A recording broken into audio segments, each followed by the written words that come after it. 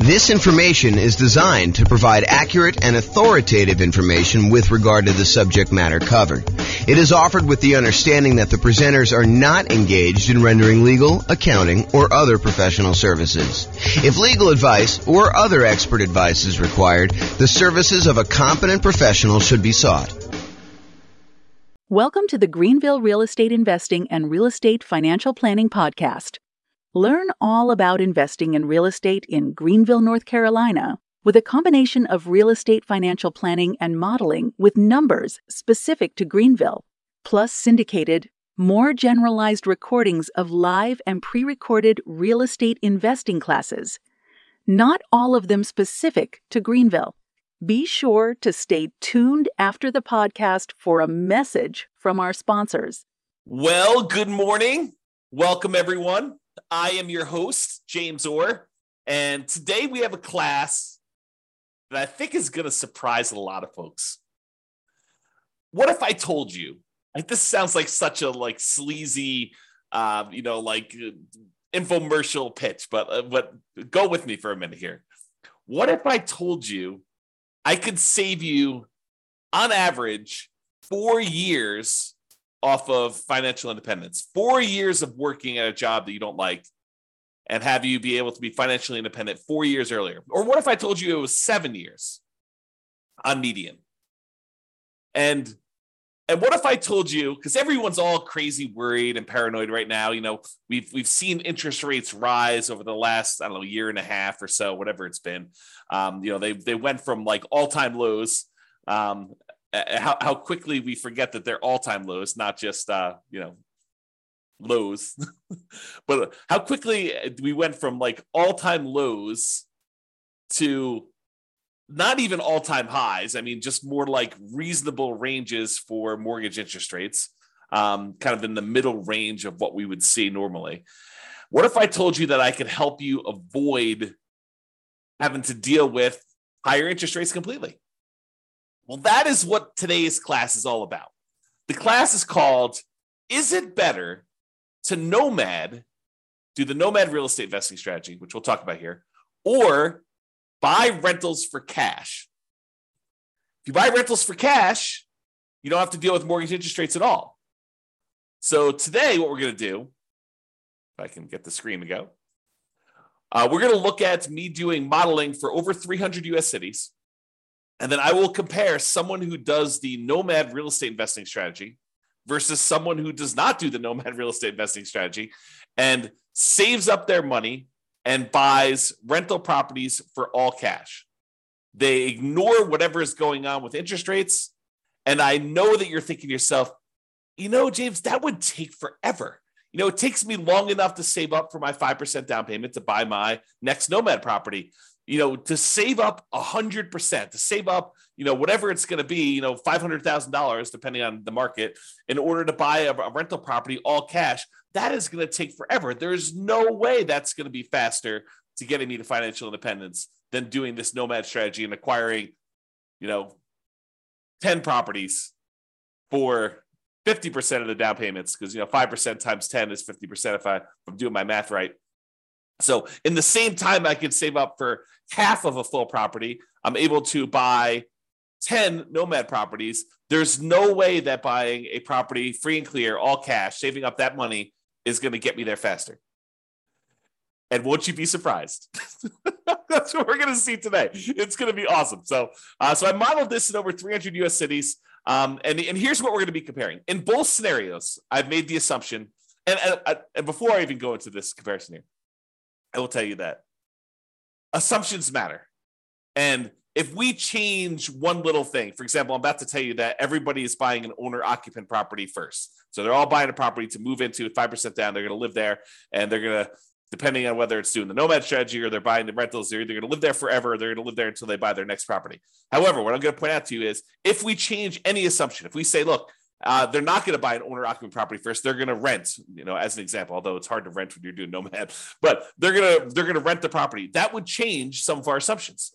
If we see properties appreciate faster or slower than what we've assumed, that will change things. If we see interest rates go up or down, that will change things. So this is a very static set of assumptions, and I'll let you see all the assumptions I have. I'll give you a link to do that But in both scenarios, getting back to the actual meat of the presentation, in both scenarios, they're going to be buying an owner-occupant property first. They're going to be buying a property. So they're save up until they have 5% down.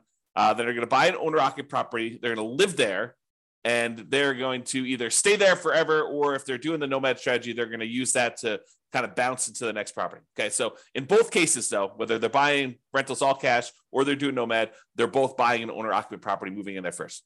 With the Nomad strategy is someone basically buying a property, moving into the property, living there for at least a year, then converting the previous property to a rental, moving into the next property with 5% down or 3% down. In this case, we're doing 5%, but moving in there with some low down payment, owner-occupant loan, living there for a year, then converting that one to rental and repeating the process until they have as many rentals as they desire.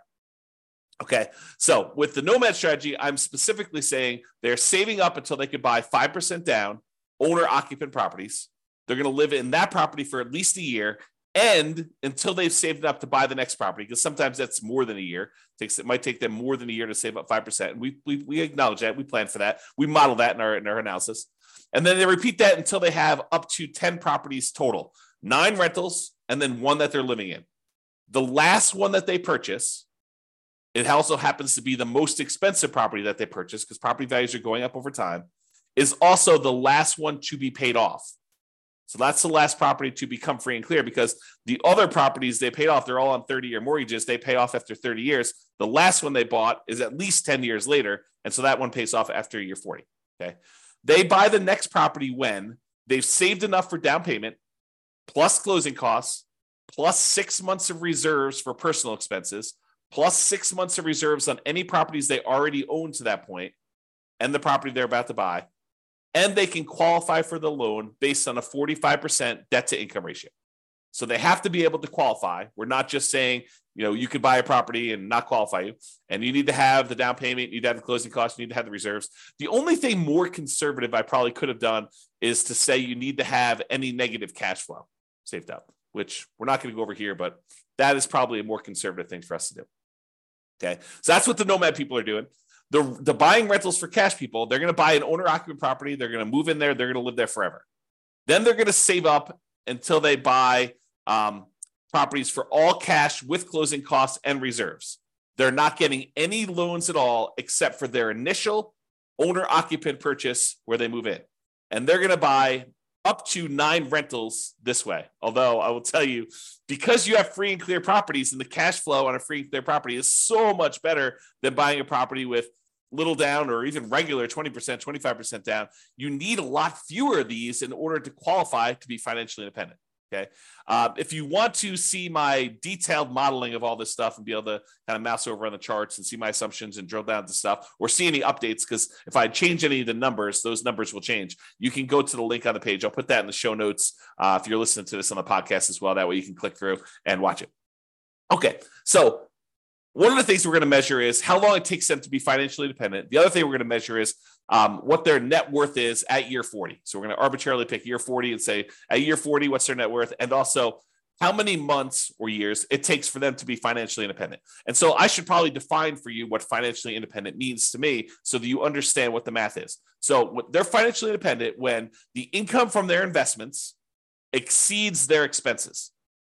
And each city has its own expenses. If you live in a more expensive city, you make more money, so your savings rate is higher. I mean, the dollar amount you're saving, it changes based on what city you're in.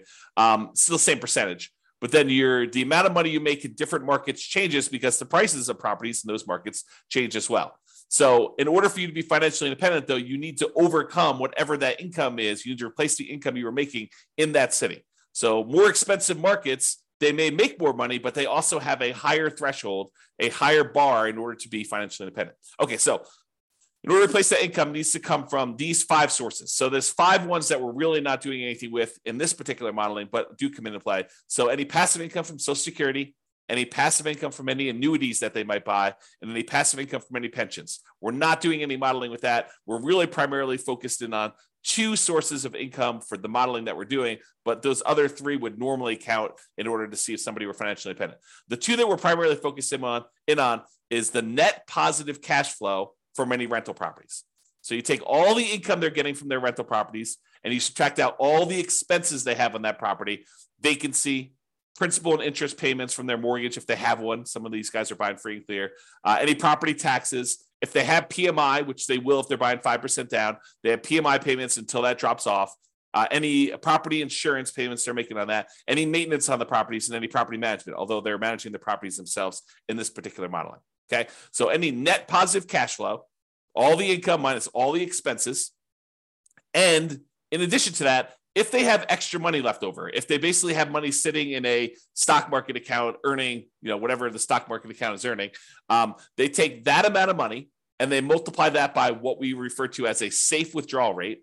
The most common one, and I think the one we're using in this case is probably 4%. So if they had $1 million in stock, they'd be able to say $40,000 a year of that is contributing toward whether or not they're being financially independent. So we use that too for any extra money they have left over. So if they get to the point where they've bought all their properties, now they have this account balance just growing over time, that would also contribute to them being financially independent. So the sum of all 5 of those things, in this particular case, these 2, net positive cash flow from rental properties and the invested assets times the safe withdrawal rate, plus if they had this going on, which they don't, Social Security, annuities, or pensions, then all of those combined would then see if they have exceeded their income that they had from their jobs. And that is how we would define them being financially independent. Okay. So my assumptions, each city's modeling uses their median, essentially, home price and estimated rents on what the median home price in that market would be. Now, we did not apply any of our optimization strategies. We didn't apply any of the 88 strategies that we have to improve cash flow on rentals. So this is not like, hey, if you really optimize everything, then this is what it would be. This is sort of like any investor could come in and achieve these results. That's sort of what I'm looking to do here. It's not like you're buying exceptional properties. It's not like you're trying to maximize the income and minimize your expenses on your rental and applying those 88 strategies to do that. This is really just generic median income coming in. As I mentioned before, the job income does vary based on the city so that they can afford a property in that marketplace. If I said everybody makes $5,000 a month and they tried to buy a property in California, good luck. They would never buy a property because they never qualify with that 45% debt to income. So I had to adjust incomes when I modeled different markets to say, look, someone in California obviously makes more than someone in, I don't know, let's say Mobile, Alabama, which has a lower price property than California does. So in cities where they have higher income, they need more passive income, more investment income, more rental income to be considered financially independent. So to those who more is given, more is expected in order for them to be financially independent. It's another way of thinking about that. We do start everybody with just enough for a down payment to buy a 5% down owner-occupant property with closing costs. So about 7% of the property prices in that market. I set a threshold at the bottom to be at least 10K, which I'm not even sure anyone hits the minimum. But they are buying an owner-occupant property in both scenarios, whether they're doing Nomad or whether they're buying all cash. Now realize though, with Nomad, they keep moving out of it into their next owner-occupant property. When they're buying properties for cash, they live in that first property forever. And this may actually come into play because if they actually pay off their owner-occupant property, the amount that they need in expenses actually goes down. And so the amount that they need to be considered financially independent actually goes down because they no longer need to have that mortgage payment in order to be considered financially independent, which is interesting and may come into play because with the Nomad one, that's 10 years later at least, right? Once they bought their last owner-occupant property. With the buying properties for cash, they bought that property early on, and so that property gets paid off after 30 years. Interest rates. Here's my assumptions for interest rates. When buying an owner-occupant property, we're assuming they're getting a 6.5% owner-occupant interest rate with 5% down. And in addition to that, it does have private mortgage insurance. That private mortgage insurance is the insurance you pay because you didn't put 20% down to protect the lender in case you default. That's what PMI is, private mortgage insurance. Now, if they were buying rentals, which they're not, right? They're buying owner-occupant properties, but if they were buying rentals and they're paying cash for the other strategy, the rental interest rate I've made the assumption would be 7% for non-owner-occupant, 20% down, and that would not have PMI because you're putting 20% down in that case. But again, we're not using that number because they're buying properties for cash. Okay. I also assume that they're earning 7% per year in the stock market as their rate of return there. And I modeled this out for 100 years. I used to model it out for shorter, but I started doing 100 because Sometimes they'd be financially independent right after I stopped my modeling. And I was like, look, we'll just do 100 years and see what it looks like for all those. If you want to see my assumptions for any of these, go to realestatefinancialplanner.com/model, MODEL, and you'll be able to see like every different city, a whole bunch of analysis for like all the cities at once. But then you can drill down into any given city and see what my actual modeling is for that particular case, whether they're doing Nomad or buying properties for cash or whatever they're doing there. All right, so here we go. This is it. When do they achieve financial independence? So there's 305 cities that I did this modeling for, 305 different US cities. So in the baseline Nomad model, they achieved financial independence faster in 84 out of the 305 cities. So in 84 out of 305 cases, it was better for them as far as speed to financial independence goes, to get to the point where they are completely financially independent. They no longer need to work anymore.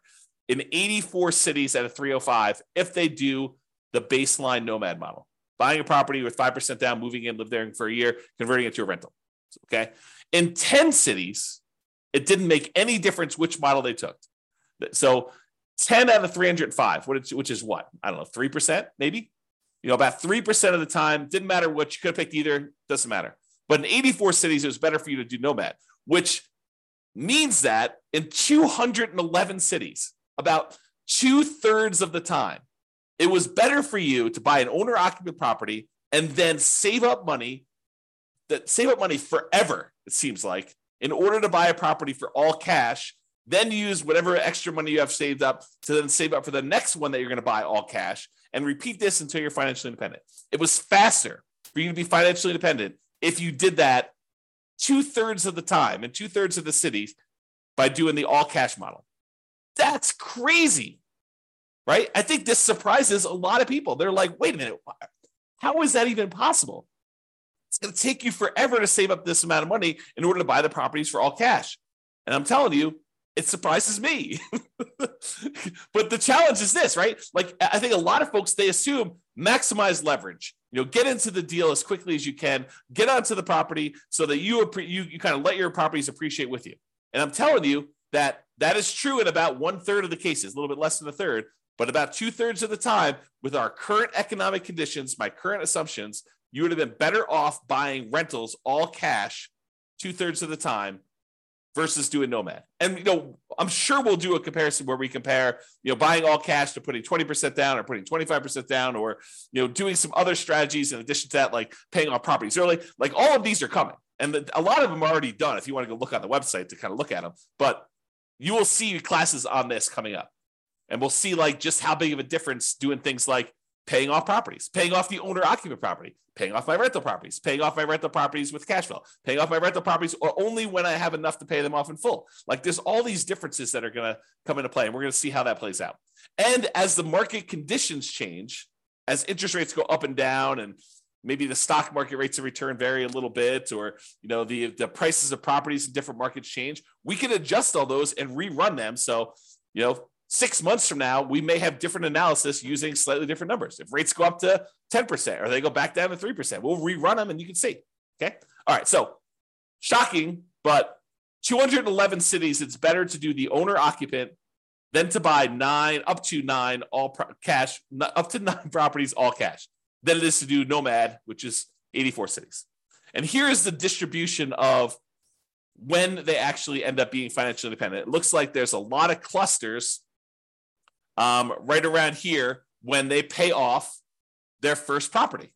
So for a lot of these situations, there's a lot of them that become financially independent when they were otherwise buying properties for cash when they pay off their owner-occupant property completely, right? Because that happens after 30 years. And so right after this 360-month period, there's a big bump of a whole bunch of them becoming financially independent. And you don't see that for those doing Nomad because that happens at least after month 480, sometimes even longer. Yeah, but you can see this distribution. And there are some cases where it took a long time for them paying all cash for properties, and there are more of these baseline Nomad ones that have done that. Okay, so it's not like universally better, but 2/3 of the time it's better. Okay, this is a chart showing you this answers the question of, so is it the more expensive markets where this is the case, or is it the less expensive markets? And I will tell you that it looks like sometimes when you're buying properties in more expensive markets, it tends to be better to do them all cash, which is surprising for me, at least. I don't know, probably for you too. But it's not universally true. It's not like, hey, on the low end, it's always better to do Nomad. On the low end, sometimes it's better to do Nomad. Sometimes it's better to pay all cash. But for the higher end, it seems like most of the dots, which represents each city, most of the dots show you that it's better. It's green when you do the 9 properties all cash as prices get higher. Now, this is an exception. This one's about $1 million, a little bit less than $1 million property prices in that marketplace. And in that case, it's better to actually have done Nomad. But a lot of times it's better. Like these green dots over here, as properties get more expensive, it shows you that. Okay. The other thing I'll point out is sometimes it's a lot better. Like over here, it's a lot of months better to have done all cash than it is to have done Nomad because you can see the distance from this 0 shows you how much faster it is. And so sometimes it's just a little bit faster when they're really close to 0, either side of the line. And sometimes it's a lot faster. Like this is over 100 months faster, which is like what, 8 years, 9 years, 9 times 12, is it's in months. So this is about, 8 or 9 years or so faster. And then these are more than that to go ahead and see. Okay. All right. So now we talked about speed to financial independence. You're like, okay, maybe in some cases it might be faster to do all cash, but what about net worth? If you're buying all these rental properties with 5% down, you're highly leveraged. Surely net worth has got to be better when you're doing the Nomad strategy because you're buying properties, your leverage, your net worth is growing. And so what is net worth at year 40? It's kind of our arbitrary cutoff. We could do charts for all the net worth throughout the whole time, but we're basically picking year 40 to compare. And I will tell you, in 245 of the cities, out of 305, 245 out of 305, which I think is about 80%. I'll ballpark in that. I could be wrong on that, but I think it's about 80%. 80% of the time, your net worth is higher if you did the Nomad strategy. So 80% of the time, you'd have a higher net worth if you did the Nomad strategy. 47 cities out of 305, you would have a higher net worth if you did the all cash model. And in 13 cities, it didn't matter at all. Okay. So realize that we're kind of splitting our goals here. If you want to be financially independent fastest, the majority of the time, it's better to do the all cash ones. If you want to have the highest net worth, it might be better for you to do Nomad. Crazy. You have to make a decision. Do I want FI or do I want highest net worth?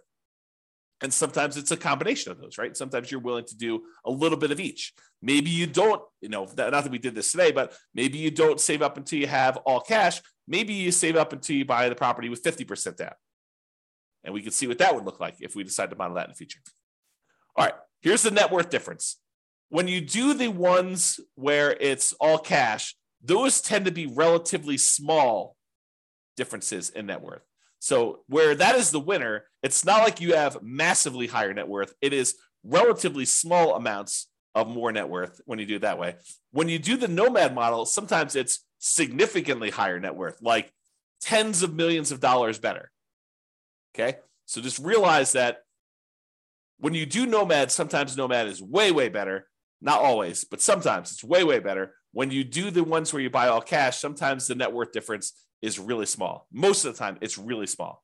And if you look at the ones where it's a difference based on price, it looks like the higher price you go, the more likely you are that there is no difference at all. All these gray dots are right at the point where there's no difference in net worth. Okay, so that's what tends to happen as prices increase. All right, in a couple cases where you're doing the Nomad strategy and you're only putting 5% down and we're only making sure that you have 6 months of reserves and we're not optimizing for cash flow at all by using any of the 88 strategies, and you're buying basically median properties with what rent would be on those median properties, in those cases, we've seen 9 cities, 9 of the 305, where you actually run out of money at least at one point or more when you're doing the Nomad strategy. Now, we could solve this problem, right? We could decide, hey, look, we're about to buy a property. It's going to have some negative cash flow because we're only putting 5% down in that particular marketplace. We could set aside the negative cash flow that we would need before we buy the property, be more conservative. And in that case, you are not likely to run out of money at all. Or you decide to go buy slightly better properties or buy down the interest rate or, wait until or do something to improve your cash flow, like do a short-term rental instead of doing a traditional long-term rental or whatever you could do in order to improve that. There are strategies we could do, but there were 9 cities with our really basic modeling to show that you ran out of money if you did Nomad. If you did the all cash model, you never ran out of money. It's less risky. When you don't get loans and you're not leveraged at all, the chance of you having negative cash flow is almost zero. If you're buying a rental property and you're paying all cash, there's no mortgage. And the mortgage typically is a very large expense on that. So there's no negative cash flow on any of those. Okay. All right. And you can see that it tends to be the higher price properties that tend to be the ones that ran out of money. So definitely over $1 million, except for a couple here around 500,000. There are like maybe 2 that were under 500,000. The rest of these were, $1 million properties or more. Those are the ones that tended to be the ones that ran out of money. All right, now here's the summary. And this summarizes, like net worth and how much they were short and the number of properties that they bought and how long it took them to achieve financial independence, plus 6 different measures of risk. Okay. And so I did both the median of all of these for all the cities, and then I do the average. So on median is when you take all the different numbers. So let's say we're talking about net worth at year 40. So you take the lowest net worth at year 40 and you take the highest net worth at year 40. The median is the middlemost number from that list sorted highest to lowest. Okay. And so the median net worth of someone doing the Nomad strategy is about $8.2 million 40 years in the future. If you want to know what that is, sort of like today's dollars, if you divide by 3, you'll get a rough idea. So it's like, 2.6, 2.7, somewhere around there, is about what the net worth would be in today's dollars, if you think about that. Okay. So that's for someone doing Nomad. $8.2 million is what it is in the non-inflation adjusted back to today. So what was it if you bought the properties all cash? Well, it was 6.8, a difference of $1.4 million. Or another way of saying that is when we look at the median, doing Nomad was 17.5% better in terms of net worth. Non-trivial. It's not insignificant. 17.5% better for you to do Nomad. If we look at on average, though, Nomad was 30% better because some of them were really, really significantly better. So the average for the Nomad one was 11.9 million net worth. The average for the buying all cash one was 8.2 million. And so that's a $3.6 million difference, or about 30.5% better to do Nomad in terms of net worth. However, let's look at how long it takes someone to be financially independent, the minimum target monthly income in retirement achieved. Okay. So if you did the Nomad strategy, it took you 529 months on median versus 447 months. That's a difference of, on median, the middlemost number, of 82 months. 7 times 12 is 84, if I'm not mistaken. 7 times 12 is 84? I think it's 84. So that's about almost 7 years better to do the all cash one. It's about 15%, 15.5% better to have done all cash for achieving financial independence on median. If we look at average, it was 547 months on average, to do Nomad, or 498 months on average to do the all cash ones. Let me take a drink and mute myself. Okay, I'm back. All right, so for the baseline Nomad one is 547 months versus 498 on average, or about 49 months difference. About 4 years on average faster for you to do all cash rentals than it was for you to do Nomad, or about 9% better. Remember at the beginning, I said, what if I could save you 4 years off of your, the time you were working a job you didn't love to become financially independent? Well, that's what I'm showing you. On average, it's 4 years faster for you to do all cash than to do Nomad. So if you were planning on doing the Nomad strategy right now with our current economic conditions in all the different cities in the U.S., 305 cities that we modeled, it's 4 years faster for you to save up and do all cash. Mind blown. Okay, now let's look at risk. When we look at the median for risk, in all the ways that we measure risk. Risk is usually about like how much can rents go down before you have negative cash flow, or how much can prices go down before you have, negative equity, or like what's your debt to income rate, your average debt to income for the whole scenario, or what's your average debt to net worth. If you kind of want to measure like how much debt load you're carrying compared to your net worth, or your liquidity to your debt to account balance, like all of those are different measures of risk. And a lot of them include a measure of risk as measured through debt load, like how much debt you have. And then, of course, the number of months of reserves. But in 5 of the 6 different measures of risk, you would have been better off paying all cash. Well, if you think about it, it makes sense, right? You're not getting loans on these properties, so it's less risky to do those types of strategies. If you don't have any debt at all, your debt to income is going to be better, right? If you don't have any debt at all, well, you do have debt because you're buying the owner-occupant property at first. But if you only have one property that has debt and 9 of the other ones don't, then you're going to be less risky. If you only have one property with debt, 9 of the other ones don't, your debt to net worth is going to be better, or your debt to your account balance is going to be better. And so in all those cases, both in average and median, it is better, less risky for you to buy the properties all cash. So with less risk, you also are financially independent faster. However, when you take on this more risk, you end up with, on average and on median, a higher net worth. Not universally. There's somewhere it's different, but most of the time. Okay? All right. So now, just a reminder, we've been talking about like this median property and the rent on that median property. We could go and apply all these 88 strategies that we have to improve cash flow, to improve these numbers for those with the rentals. Okay? We're basically using median price properties and what rent might be on those in each of the market. You, as an individual, should be able to choose and do better than what I've talked about. And I do model some of those improvements and the impact and some of the other things we're doing where, I'm saying you're getting better rent or buying at a discount, or, you're buying a slightly different price property or whatever. Now, if you are an expert in your local market and you want to help me improve the kind of numbers I'm modeling in your local market, please do reach out via email and I can update the numbers in our database, rerun all the scenarios, and get updated versions of both the individual cities analysis and also the aggregate analysis we've done on all 305 cities. So, just reach out to me and kind of tell me, hey, look, James, your numbers you're using for whatever market you're in that you're an expert at are slightly off. They're slightly higher. Be nice, by the way. But they're slightly higher than what they should be, or they're slightly lower than what they should be. I'm not looking for like the best case of, well, I did this deal 3 years ago and it was amazing, and so we should use that for the modeling. No, what I want to use is numbers that any real estate investor could go in and achieve.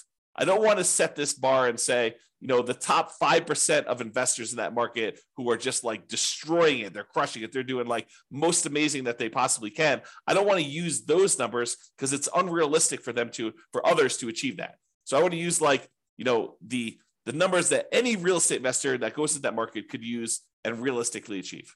But if you want to come help me and do those numbers, great, let's do those. Let's improve the numbers. We'll do the analysis again for all the different models we've done for your city. And then it'll also update automatically and all the aggregate stuff. So if you are, reach out and do that. Now, when you're doing the Nomad strategy, where you're buying a property, 5% down, you're moving into the property, you're living there for at least a year, you must be buying properties in that local market. But when we're buying properties all cash, or we're buying properties even with 20% down or 25% down or 15% down, non-owner occupant investment properties, and we're not moving into them, we technically don't need to be buying in those same marketplaces, right? If you live in a really expensive market where the economics of buying rentals are really hard to make work, like you're buying properties where the rent is really low compared to what the price is, and you can't make them cash flow, you don't have to buy in that same market where you live. You could say, why don't I go to another market that has better cash flow economics and buy those properties elsewhere? So if you're doing Nomad, you have to, by definition, do it in your local market, unless you're willing to move markets, and then you're not doing it in that market anyway. But if you're doing it in your local market because you're doing Nomad, you have to be buying properties because you're moving in and living there. If you're doing any other strategy where you're buying investment properties, non-owner occupant properties, all cash, 20% down, 25% down, 15% down, 50% down, 75% down, doesn't really matter. You could buy in better markets and improve your cash flow. So it should be better than what we're even showing. Okay. So I just wanted to point that out as an obvious point, but hopefully it's obvious to you. All right. So in conclusion, in our current market conditions, current price, current interest rates, current rents in 305 US markets, using what I would consider to be less than ideal median price to rent properties, buying properties all cash, tends to outperform the Nomad strategy for speed to financial independence and lowering of risk. However, you tend to have a higher net worth when you do the Nomad strategy. So your standard of living, another way of saying this is your standard of living in retirement will probably be higher when you do the Nomad strategy. The market does matter though. In some markets, it's better to buy all cash, and in others, it's better to Nomad. Generally, getting loans, especially 5% down, high loan to value, tends to be riskier whenever we measure risk with debt. So it's best if you look at your specific market and apply as many of the 88 cash flow improving strategies as practically possible to improve on your own implementation. And you can go to realestatefinancialplanner.com/model to drill down into your own city and see this. That's all I got. Hope you enjoyed it. Hope my kind of like sleazy sales pitch of what if I could show you a way to not be working for 4 more years? I mean, I do feel that's true, but I also feel like it just sounds sleazy, right?